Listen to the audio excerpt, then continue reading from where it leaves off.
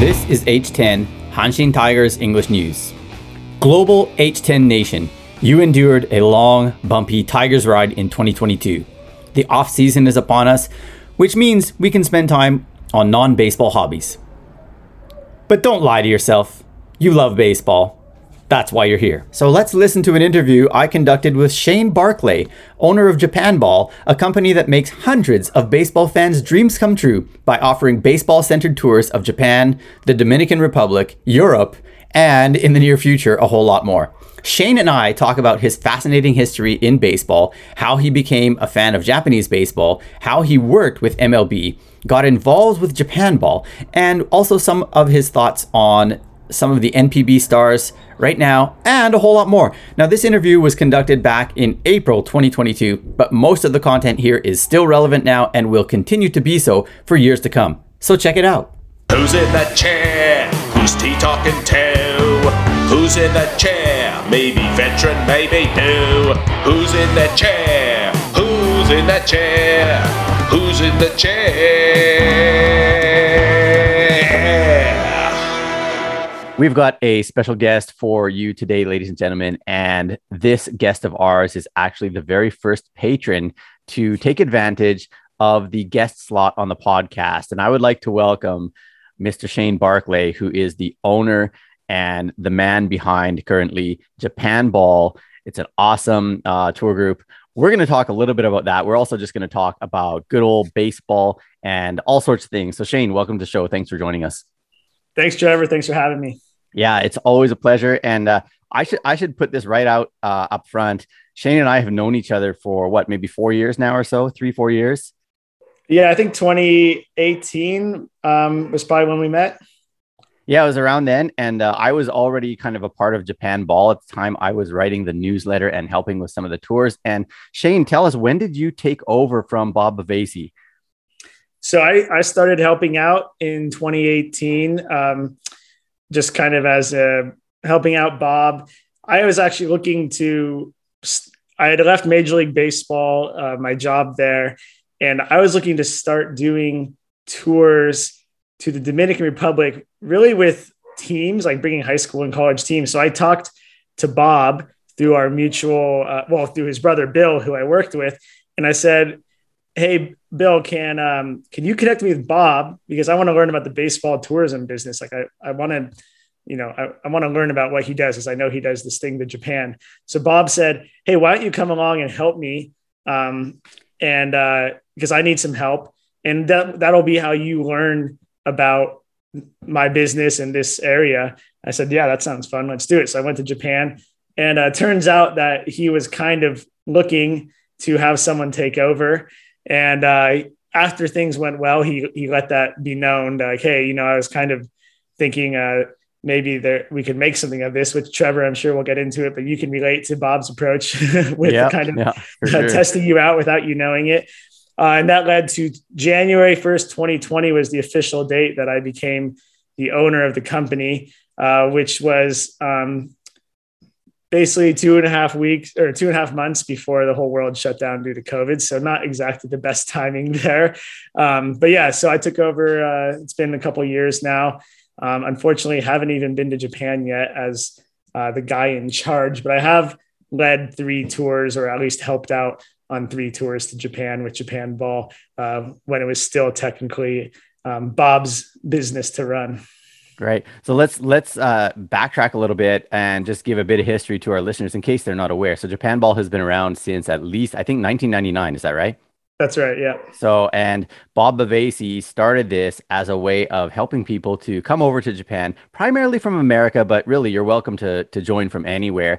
Come to Japan, take in some ball games. And not only, the tour is focused on baseball. It's definitely baseball centric, but there are definitely pockets in there where you can go and experience other parts of Japanese culture. And so all the tickets and all the hotels and also the rail passes are all kind of set up by Japan Ball. All you got to do is arrange your own flight, correct? Yep, that's right. Yeah. Just show up and we'll take care of it from there. Yeah. And then from there, you join the tour and you make your trip to Japan what you want to make of it. I mean, obviously, people joining this tour want to watch baseball, but you can do all sorts of things, explore all sorts of areas, and make all sorts of friends. And so I've only been part of the tour a couple of times as a guide, but I just always loved meeting new people. And you could just see like they had this excitement about them being in Japan and taking in the ballparks and learning about this awesome game. So let's jump right into Shane. So we're kind of hopping all over the place here, but how did you first get interested in Japanese baseball, or is there a story there? Yeah, there's definitely a story there.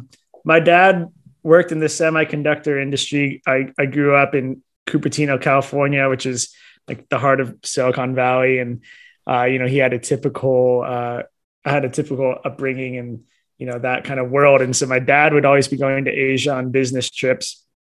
And whenever he went to Japan, he would bring back baseball cards for me, Japanese baseball cards. Nice. And this was probably the first time he did that was 1993. And I know that because probably in 2003 or so, I looked through all those cards and I found an Ichiro rookie card in there. What? Yeah. Nice. And so he would bring back those cards. I remember one year he brought back, I still have this keychain. It's a Hideki Matsui keychain.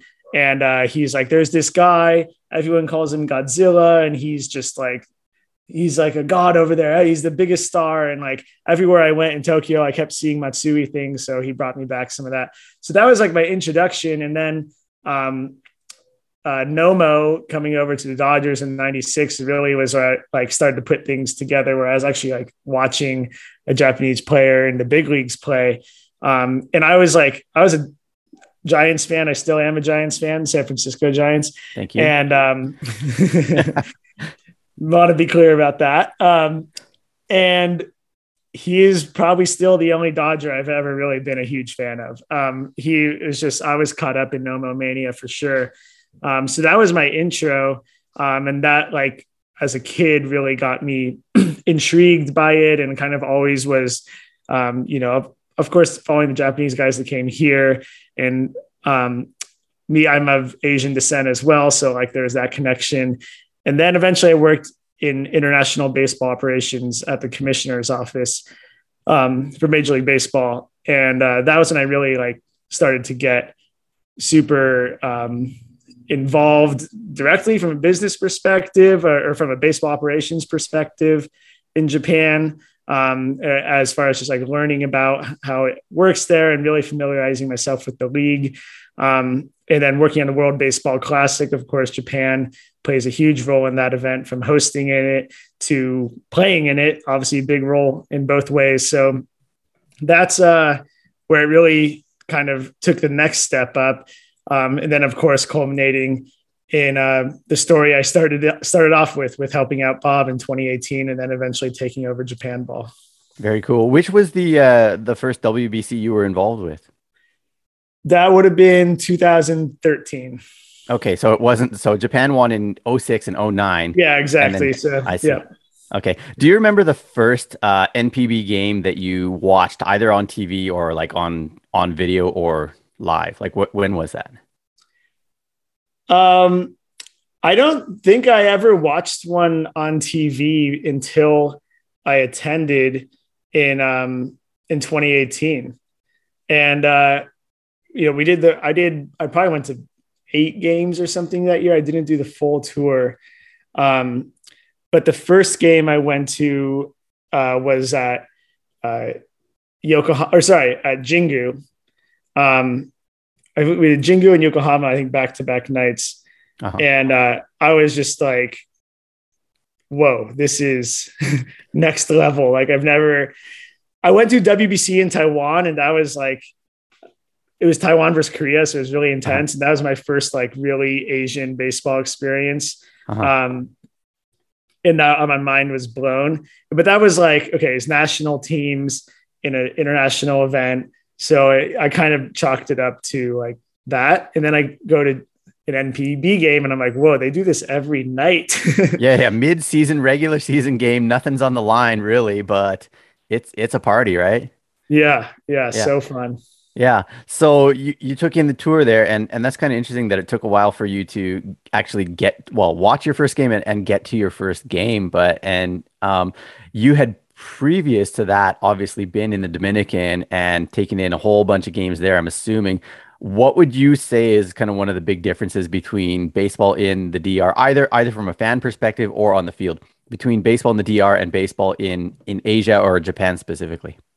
That's a good question because there's certain things that jump out that are really similar, and then like certain things that like just couldn't be more different. Like the similarities is definitely in the energy of the crowd, like being, all game long. It doesn't matter the score. Like if your team scores a run, you're going wild. Like it's a reason to celebrate, even if it doesn't mean that like your team's going to win the game. Like Right. it's a reason to have to just be joyous. And in the DR, it's like another similarity is there's definitely plenty of live music played by the fans. The difference though in the fans is that there is not a lot of organization in the Dominican Republic in general, and not in the baseball stadium at all. It's as you know, in Japan, like everything is coordinated, everything is clean. The people are flowing in natural ways when they're entering and exiting the stadium. Like the DR is like none of that. And it makes it fun, and it's both of them are amusing in their own way for an outsider, and I think there's pluses and minuses to both. But yeah, that's definitely whenever I like, for me it's all about the fan experience, like, and that's what the draw is in Japan, that's what the draw is in the DR. So yeah, I think if that answers your question.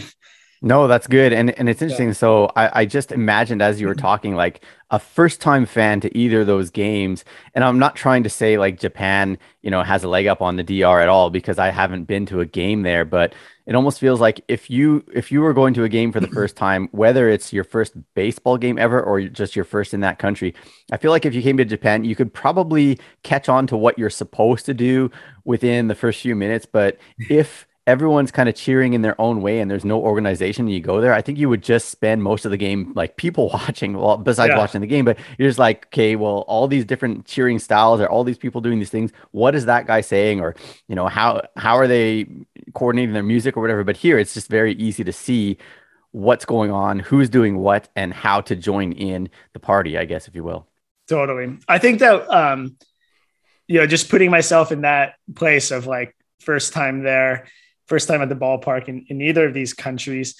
One thing that is in common with both is the fans will love the fact that you're there to watch their team as a Yeah. foreigner, like, and that's, I mean, I don't want to get too far off in a tangent, but I just think that going to a baseball game or a sporting event is arguably the best way to experience a new culture. And largely because of that, because the people there have their guard down, Mhm. and they're going to be so welcoming, and they're going to help you along. They're going to ask questions.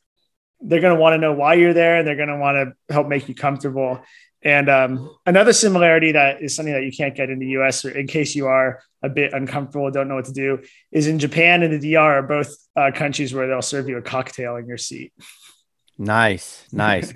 So you're onto something though with what you said. Like I feel like not only is sports a good window into culture, but it's also a good way for the outsider, if you will, to find their niche and to blend in with the culture. Like if, Mm-hmm. you know, my first several years in Japan, if I told people that, yeah, I like baseball, I'm a fan of the Blue Jays or the Twins, which I vaguely am. But that was all that I had besides fantasy baseball. But people would just kind of nod their head and say, "Oh, okay, good for you." But if I say I'm a Tigers fan, we're friends right away. Yeah. And whether it's at the ballpark or elsewhere, in the classroom, in my case as a teacher, if I say I'm a Tigers fan, students will come and talk to me afterwards and be like, "Oh, I like the Giants. What do you think of the Giants?" Or I like the Hawks. And it still gives you that opportunity to build bridges and make connections. And so that's one of the things that I love about pro sports and I've really loved about catching on and starting to follow the Tigers here in Japan. So let's talk just a little bit more about the DR, because you did say that you were working with MLB, which I think is another cool story in and of itself. But then was it MLB that took you to the Dominican, or was that something separate? Yeah, it was. At first I studied abroad there. When I was in college, I wanted to study abroad. My brother and sister studied abroad, and they both said, like, you got to do it. And so I started looking up countries to go to. And it occurred to me, I was like, why don't I go to a tropical, like, Caribbean country? Like, who wouldn't want to spend a semester there? So I said, I narrowed it down to, like, kind of islands. And then I was looking at the DR, and I was like, wait, I can go to a country where baseball is their national passion, and be on a tropical Caribbean beach the whole time. Like, please sign me up. So I did that, and I did it. Well, I wanted to work in baseball. Like, I wrote my college application essays about working in baseball. Like, that was my goal, but I didn't really know how to do it. Like, we didn't have a sports management major or anything like that. So I knew that learning Spanish would help. And I assumed that going to the DR, where Major League Baseball is a big presence and there's just a baseball culture, I figured that would help. So that was my motivation for going there. And then it just so happened that my last semester in school, there was a sports business class, just a one-off class that was like not part of a major or anything like that. And Sandy Alderson, who's a longtime GM of the Mets and the A's and president of the Padres, all sorts of stuff, was my teacher. And so I like really worked hard in that class, even though it was just like a filler class, a for fun class, and got really lucky because, first he kind of helped guide me on how to get an internship. I got an internship with the Diamondbacks right out of college. And then during that time, he was hired by Major League Baseball to run their international operations, but really just with a focus on the Dominican Republic, because that's the only place where they have a baseball operations office. And so I was like, as soon as that happened, I contacted Sandy and I was like, look, I studied abroad in the DR and I just got a year of internship on my belt. Like, please, can you get me a job? And he was actually looking to hire. They wanted to bring a couple Americans down there for a specific role. And so I got that job in 2010 and lived there for a couple of years, doing kind of amateur, mostly all stuff that has to do with amateur baseball and prospect development, and also just kind of getting some organization and reining in the kind of wild, wild west culture of baseball development down there. So yeah, I did that for a couple of years, and then eventually moved to the New York office for 6 years in the same department. But yeah, that's the story of how I got to the Dominican. It almost sounds like that could be an entire podcast episode on its own, because life in the Dominican, and especially working in baseball is just so intriguing to me. Real quick question about that. Did you ever, were you ever at a game where a particular player caught your eye and you're like, this guy, he's definitely going to make it, and then now he's in the majors or anything like that? Yeah, there was. Yes. So as far as a game, actually, this one is a little bit unexpected. The player that made the biggest impression to me was Ozzy Albies, who's actually from Curacao. I think it's Curacao or Aruba, one of the Dutch Indies. And he was coming to the DR to play in a tournament for, I think it was 15 and under, 16 and under, through the RBI program. Like, MLB as RBI is kind of like Little League. And this dude was like, probably weighed 120 pounds. But he carried himself like a big leaguer, and he was making diving plays and like had a bunch of hits, and just, you could tell he's just the leader of his team. And I remember thinking, this is why I'm not a scout. I was like, this guy is like, he doesn't have it because he's too small. Like, he still is tiny. And a good scout will know that, like, if you're a ball player, you're a ball player. And you have to be a really special one if you don't have, the physical gifts. But right.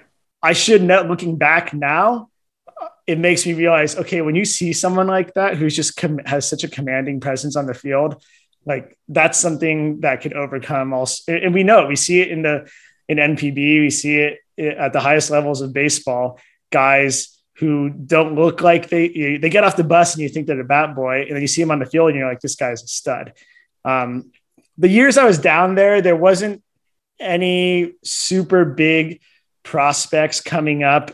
Just for whatever reason, it was like a blip from 2010 to 2012 where the big prospects, like, I can name a bunch of them that were really impressive. Nomar Masado was by far the biggest prospect. He had a record for biggest signing bonus, and he just didn't really, he got to the big leagues and he did pretty well, but, like, no one really became a star. I think the one guy who I saw down there that became a star that was Dominican was Wander Franco, who was much younger, and we were running a prospect league as a way to kind of create a more neutral showcase for players, because there was a lot of corruption in the way players were presented and also scouted. So we put on this league, and we kept hearing about Wander, who I think that he's one of 3 brothers named Wander. Huh. But we kept hearing that the youngest one was this amazing player. I think that he was 12 turning 13. And we kept trying to get him to come out and play. And we saw him work out at practice. He was just this tiny kid that looked so young, but he was a stud. And his dad didn't let him come out and play because he was like, look, I can't have my 13-year-old facing guys throwing 96 and, like, get hit in the head and, be messed up. Like, he's like, it's not safe to have him play in this setting. Right. And we said, fair enough. You're probably right. Maybe we should back off on, we wouldn't want to be responsible for that either, but he was probably the biggest prospect down there. And now he just signed like $190 million contract as like a 20-year-old. So he's panned out. Yeah. I'll say. So getting back to one of your earlier points, though, I wouldn't fault you and say, this is why you're not a scout or anything, because, like, look at the major league scouting reports on Ichiro before he came over to NPB, or before he came over to MLB. I mean, very few people had any expectation that he was going to do anything. And look how he turned out. So, like, there are definitely exceptions where guys will fall through the cracks. I think everybody knew that Ohtani was going to be something special.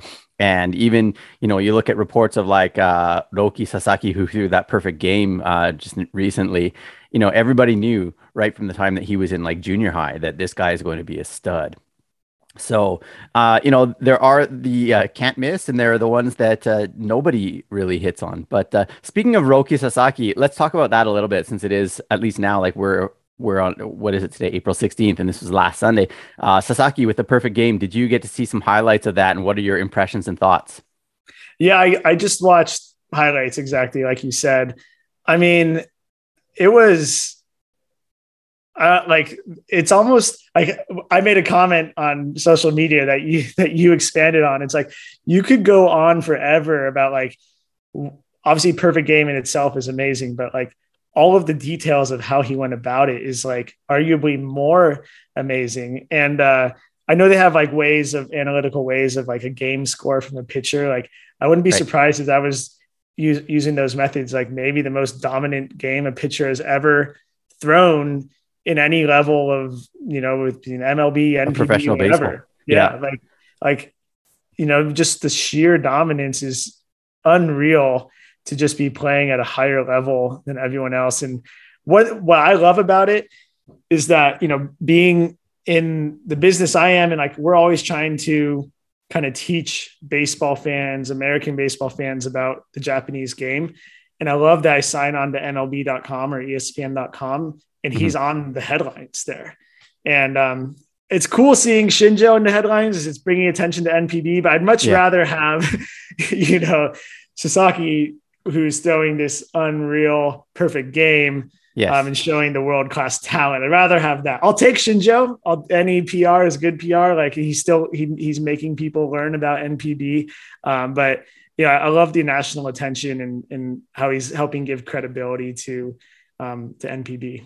A couple of thoughts on that. First of all, you are right. I think it's the Bill James pitching score or something like that. And the highest up until this point was like a 105 by Kerry Wood. And Sasaki's number was higher than that. So really? Definitely the highest one. Yeah. So as I said, like it's Saturday morning here, the 16th, and tomorrow Sasaki is scheduled to face none other than Shinjo, Big Boss, and the Fighters. And speaking of, I'm not saying he's trying to steal the headlines or anything, but the Big Boss went on record as saying, I'm going to have all my guys bunt against Sasaki and see if we can get somebody on base, which I don't think he's going to go through with. But, in some ways, this just came to me, and it might be too controversial for people to accept. But in some ways, Big Boss is almost like, in some ways, Donald Trump of NPB, like where some of the things that he says are just so outlandish and you're like, he can't possibly be serious. He can't go through with that. And then he's like, yeah, hold my beer. I almost feel like Shinjo might actually do it. I wouldn't put it past him. I mean, he's done a lot of interesting things so far. So we'll see what happens this Sunday, and we'll see what happens with Shinjo and the Fighters. But like you said, it's great that Japan is getting all this attention, not only, of course, NPB is getting all this attention, of course, in Japan, but then also worldwide for things like having a charismatic manager and then also having an outstanding player. One more quick question for you about Sasaki before we jump into a little bit of maybe Hanshin related stuff. I see a lot of comments on social media from MLB fans, and when they see videos of Sasaki, the first question and the most common question is, when is he being posted? What are your thoughts on the posting system, and what do you like? Would you personally, both as a fan and as Japan Ball's owner, I guess, would you like to see Sasaki in the majors ASAP, or do you want to see him kind of like slowly build his legendary status up in Japan? That's a good question. I mean, I'll say this selfishly, I'd like to see him in the US because then I could watch him more easily. Right. And, you asked me to put on my Japan Ball hat. Like, I want those guys to come over because before Hideo Nomo, people didn't even know they played baseball in Japan. Right. Like it was, a lot of people heard about Sadaharu Oh, but they probably didn't know anything other than like, oh, he has the most home runs of any. That's like all they knew, Right. like, and that's one of the reasons why Bob started JapanBall.com, and was because people would look, they'd hear there was whatever team this guy was on, and they'd look him up, and Ask Jeeves or Yahoo, whatever you're looking up at that time, you couldn't find anything in the English language, hardly anything, at least on these teams and players. So for me, I love the idea, with Otani coming over early, like all of a sudden everyone is like, oh, I hear there's a team called the Ham Fighters. I'm like, okay, well, it's not the Ham Fighters, but I'm glad you know that, and Darvish also played for them. And so for me, I like them coming over from a selfish perspective for those two reasons, being able to watch them, and it's at the end of the day good for business. That said, I obviously am a big fan of Nippon Professional Baseball, and I like it when guys like, I don't know, Yuki Yanagita are like, I'm going to sign here and I'm going to stay. And I'm a big star. I'm a character that, draws fans to the ballpark. And I don't need to go there. I'm happy here, because what you don't want is there to be any sort of talent drain, Right. That can't be good for anyone. So, if I was born and raised in Japan, I'd probably want him to stay, because you just, you want to keep your guys here. But, that's what people said about, that's what they always say. But then when the guys go over, they're a huge fan and they love seeing the Japanese guys flourish in America. So, I don't know. It's a tough question. What I'm curious to hear what you have to say about it. Well, I think it kind of works both ways, and you raised a good point. But like when, for example, Otani goes over to America, all of a sudden you've got this great increase in Angels fans here in Japan, and a lot more attention going to MLB, particularly, of course, Otani.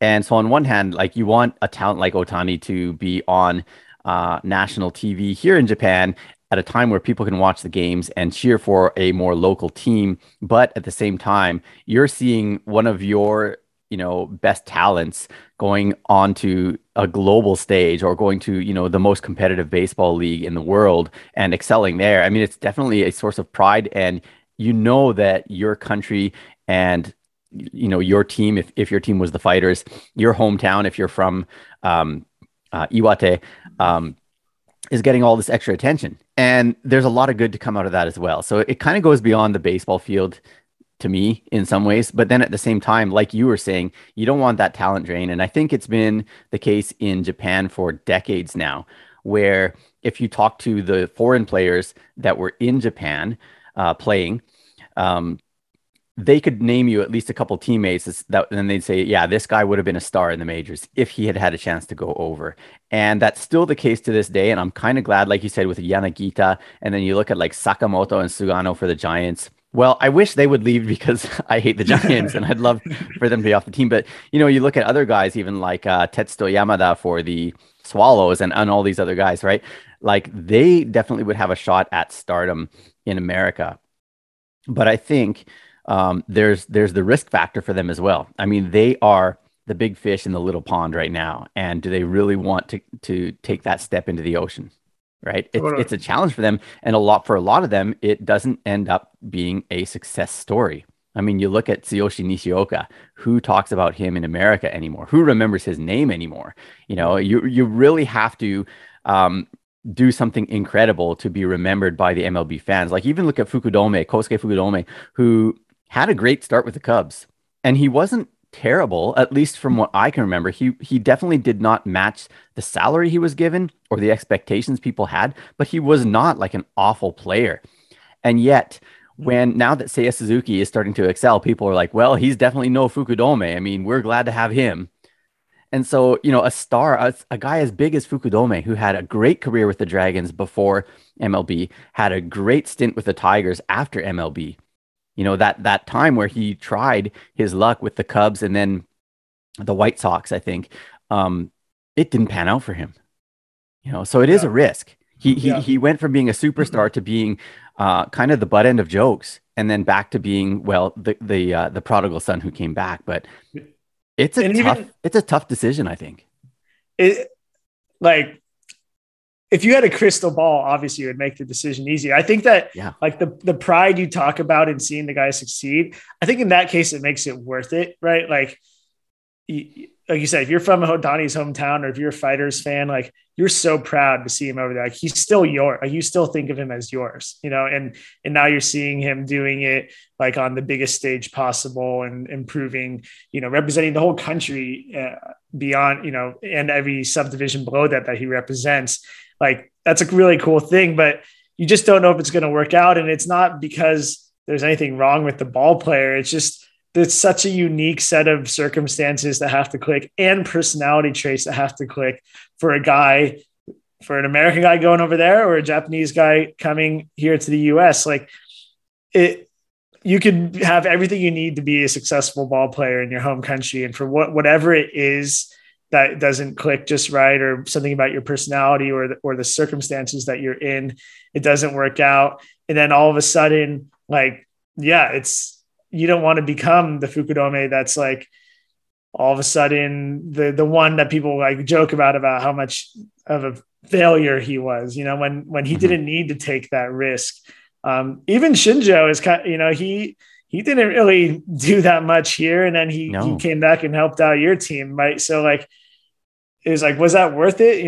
I don't know. Like, and if people had a crystal ball and could see, obviously, like, I think it makes it easy to decide, but that risk is such a big one to take. Yeah, I definitely would agree with you on that. One of the things I respect about Shinjo is that, like, I mean, he seems to always have a positive outlook on life. And so even though his 3 years in America weren't what he expected or what people hoped, I mean, I'm sure he hoped it was going to be longer than 3 years. This is a guy that just keeps moving forward. He's got ideas for how to make his life meaningful Yeah. beyond stardom on the baseball field. And so I don't know. I'm as much as sometimes his antics these days or his quotes kind of bug me, I still also respect the heck out of this guy because he's just going out there living life the way he wants to. And I think he's going to end his life with no regrets, when that Yeah. time comes. So, yeah. Great call. I Yeah. have a question. I have a question about Shinjo for you. Let's So go. I think, I haven't been following him as closely, throughout his whole career. Mhm. I'm hoping that he's partly assuming this persona because, okay, it's a team that's not very good and they want to sell tickets and whatever, the typical reasons. But I think that it might be another level in that he knows his team is not supposed to win this year. He knows a development season. He knows his guys are young. Baseball is a hard sport and it's a long season, especially when you're struggling. If everyone's talking about him, then the press isn't so worried about, like, they're not pressing on the players so much, and the fan, it's just less. He's taking pressure off the players. I think he's doing that right now for sure. What I'm curious about is, do you think that as the team, hopefully, if things go well as they're expecting them to, the players develop, they get better, the team gets some momentum going into their new ballpark, and the players really start deserving to have their own spotlight? Do you think that he'll give them that and maybe start to step back a little bit? Or is he just always going to be like this? That's a really tough question. Like, part of me wants to say that this is all calculated and that his plan is to definitely kind of back off once the players are, to the point where they can step up on, center stage and make that name for themselves and be the focus, be in the spotlight, that he'll step back. But I also kind of feel like part of his personality needs that, like you see that in a lot of, it's not just athletes, but you see it in actors and you see it in singers and, anyone that's kind of in that realm. There's a certain amount of ego and maybe a certain amount of need for attention. Yeah. And maybe his life would just, I don't know how he would live if he was not in the spotlight, if you will. Like, I know, so between his retirement with the Fighters in the in the first decade of the 2000s, I forget what year, between then and his return to the Fighters, he was living like in Bali or something like that. But he still always came back to Japan. Anytime that he came back to Japan, he was on TV, he was in the spotlight and so on. And I think, there were even a lot of TV crews that went down to Bali to feature him. So I think he needs it. Yeah. I don't know how he would handle it if he were just like not the center of attention. That being said, I mean, just because of who he is and his presence, even if he tries to give some of the spotlight or all of the spotlight away, I don't think the media will allow it. He's a quotable guy. He's a flashy guy, and that won't change regardless of how good the team is. So, yeah, I can't imagine he would ever step into the shadows. Yeah. But if he does show a conscious effort to try to, give the players more of a platform as they deserve it, then that'll be something that I would really respect him for, and it would turn out to be a really savvy move. Of course, yeah, I think I agree with you. Like, you can't be doing the things you're doing and that he's doing right now and not kind of need that, as you say. Right. Just as a side note, at his presser when he first became the manager, he kind of said one of his goals first of all, he said his goal for this year is not to win the pennant. He said, I'm not trying to win the pennant this year. But he also said, one of my goals is to make 4 or 5 of my players kind of give them celeb status. So he wants them to get the national attention, not just of the baseball media, but of Japan. So, I mean, that definitely is one of his kind of hidden agendas within being a baseball manager, which is pretty fun. Yeah. Okay. Hey, before we go too far here, let's branch off a little bit and talk about Japan Ball Tour a little bit. And I want to ask you a few questions about your a little bit further about things in PB.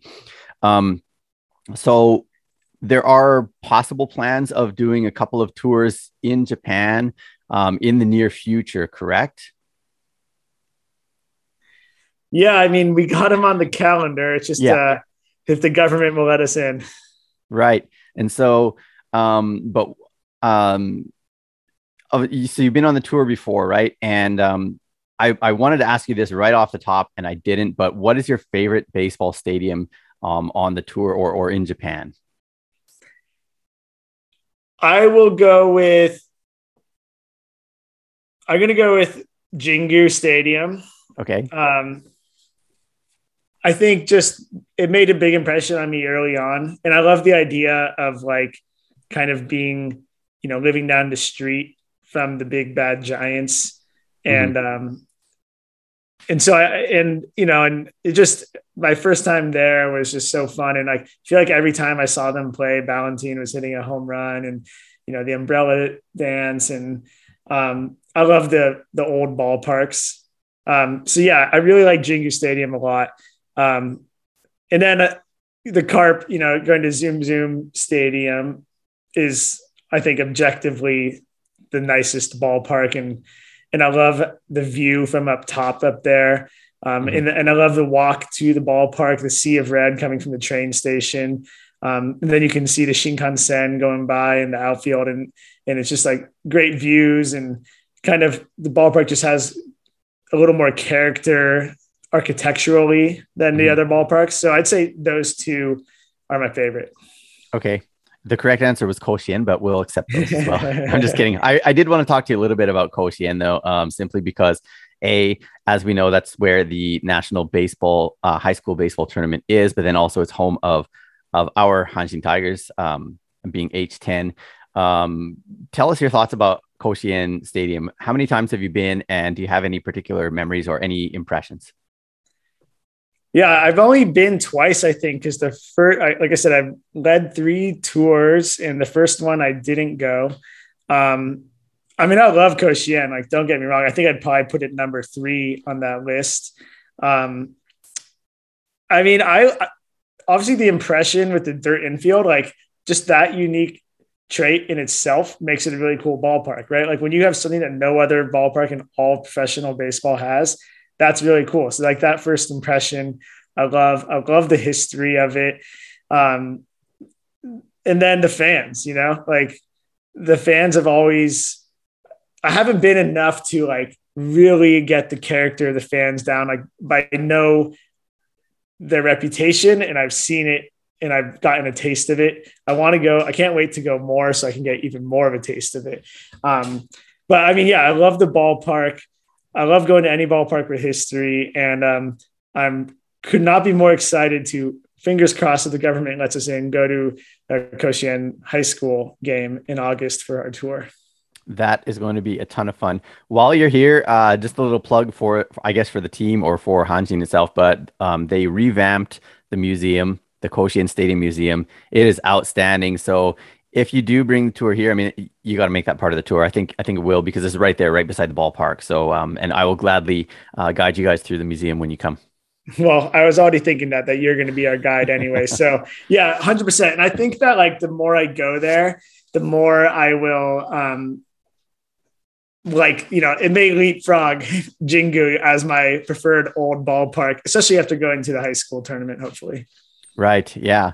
Well, I don't mind if you have a tie up there as well, just because I'm just like yourself. I'm a fan of baseball, and I happen to do H10, but just between you and me and the listeners, it's mostly because I moved to this area. If I had moved to Tokyo, I wouldn't be a Tigers fan right now. Yeah. So it's just, it's the local team. And I'm so glad that I moved here and that I'm a fan of the Tigers. But beyond that, I think I just fell in love with baseball on the whole.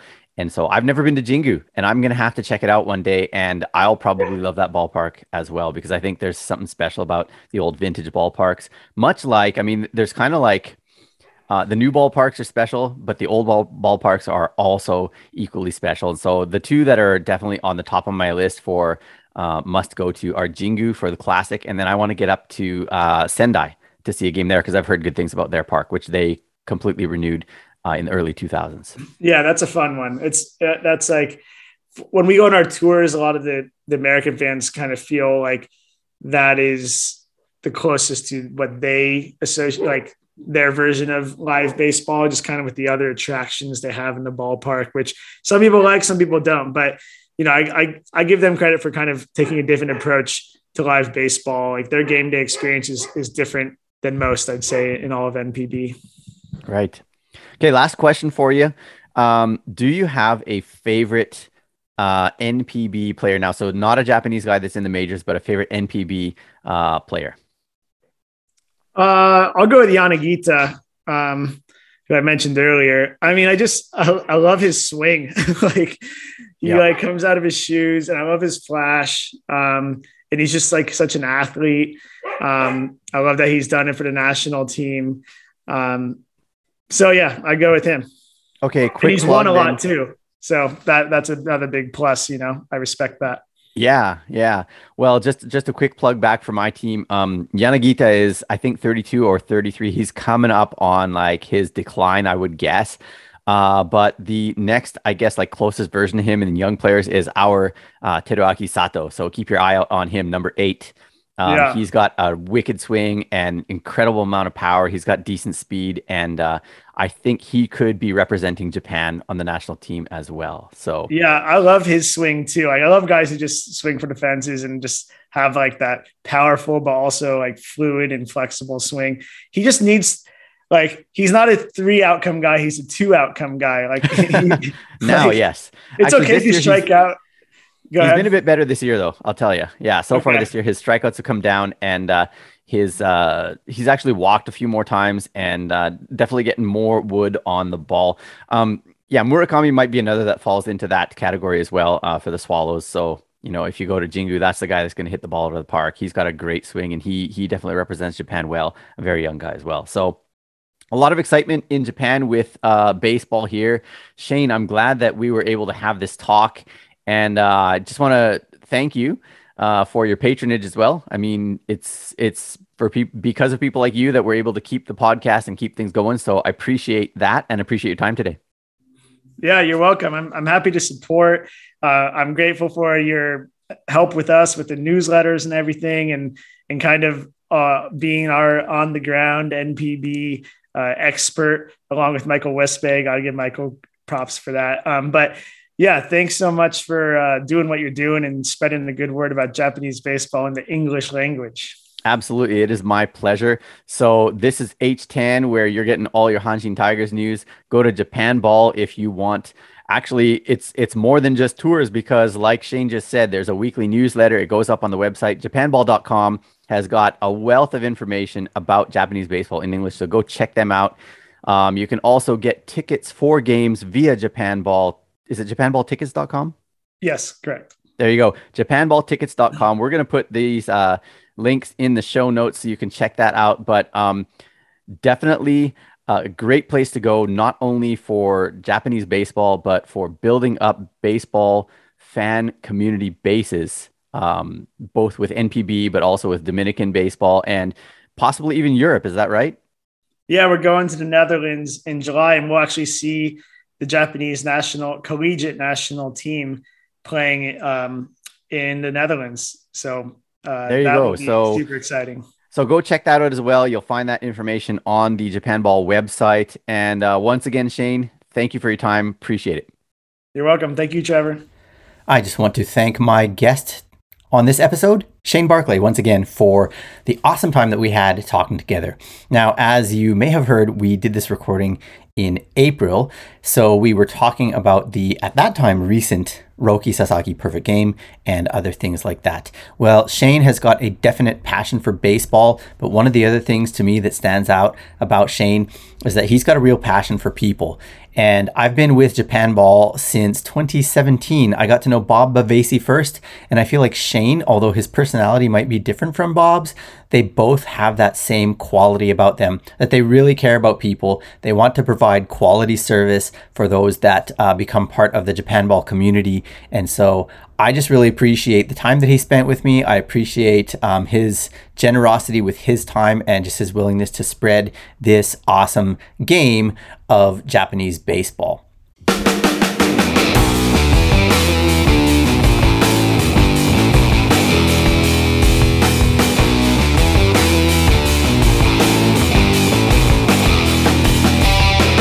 And so, if you are interested in doing a tour of Japan and taking in a whole bunch of awesome Japanese baseball games, keep in mind that every summer, well, outside of the pandemic, we've been doing tours of Japan in which you can go to all 12 stadiums. And if you join the tour in 2023, you will be able to check out the new stadium of the Hokkaido Nippon Ham Fighters on that tour, which would be just awesome fun for yourself and for everyone else that is there as well, including Shane. You would get to meet him, and who knows, you might even get to meet some players or some other really important people within the game of baseball. So check out Japan Ball. The link is in the show notes, and you will also find all sorts of other stuff that you can do to get involved with Japan Ball in the show notes, including joining the Facebook group. And I will link the YouTube channel, which has archives to some of their chatter ups that they did during the pandemic, which were outstanding. Just talked to some really cool baseball people, especially people with experience in Japanese baseball. So once again, thank you so much. We will be back with another episode of H10 featuring another interview with another awesome person real soon. So stay tuned and let's go Tigers this offseason.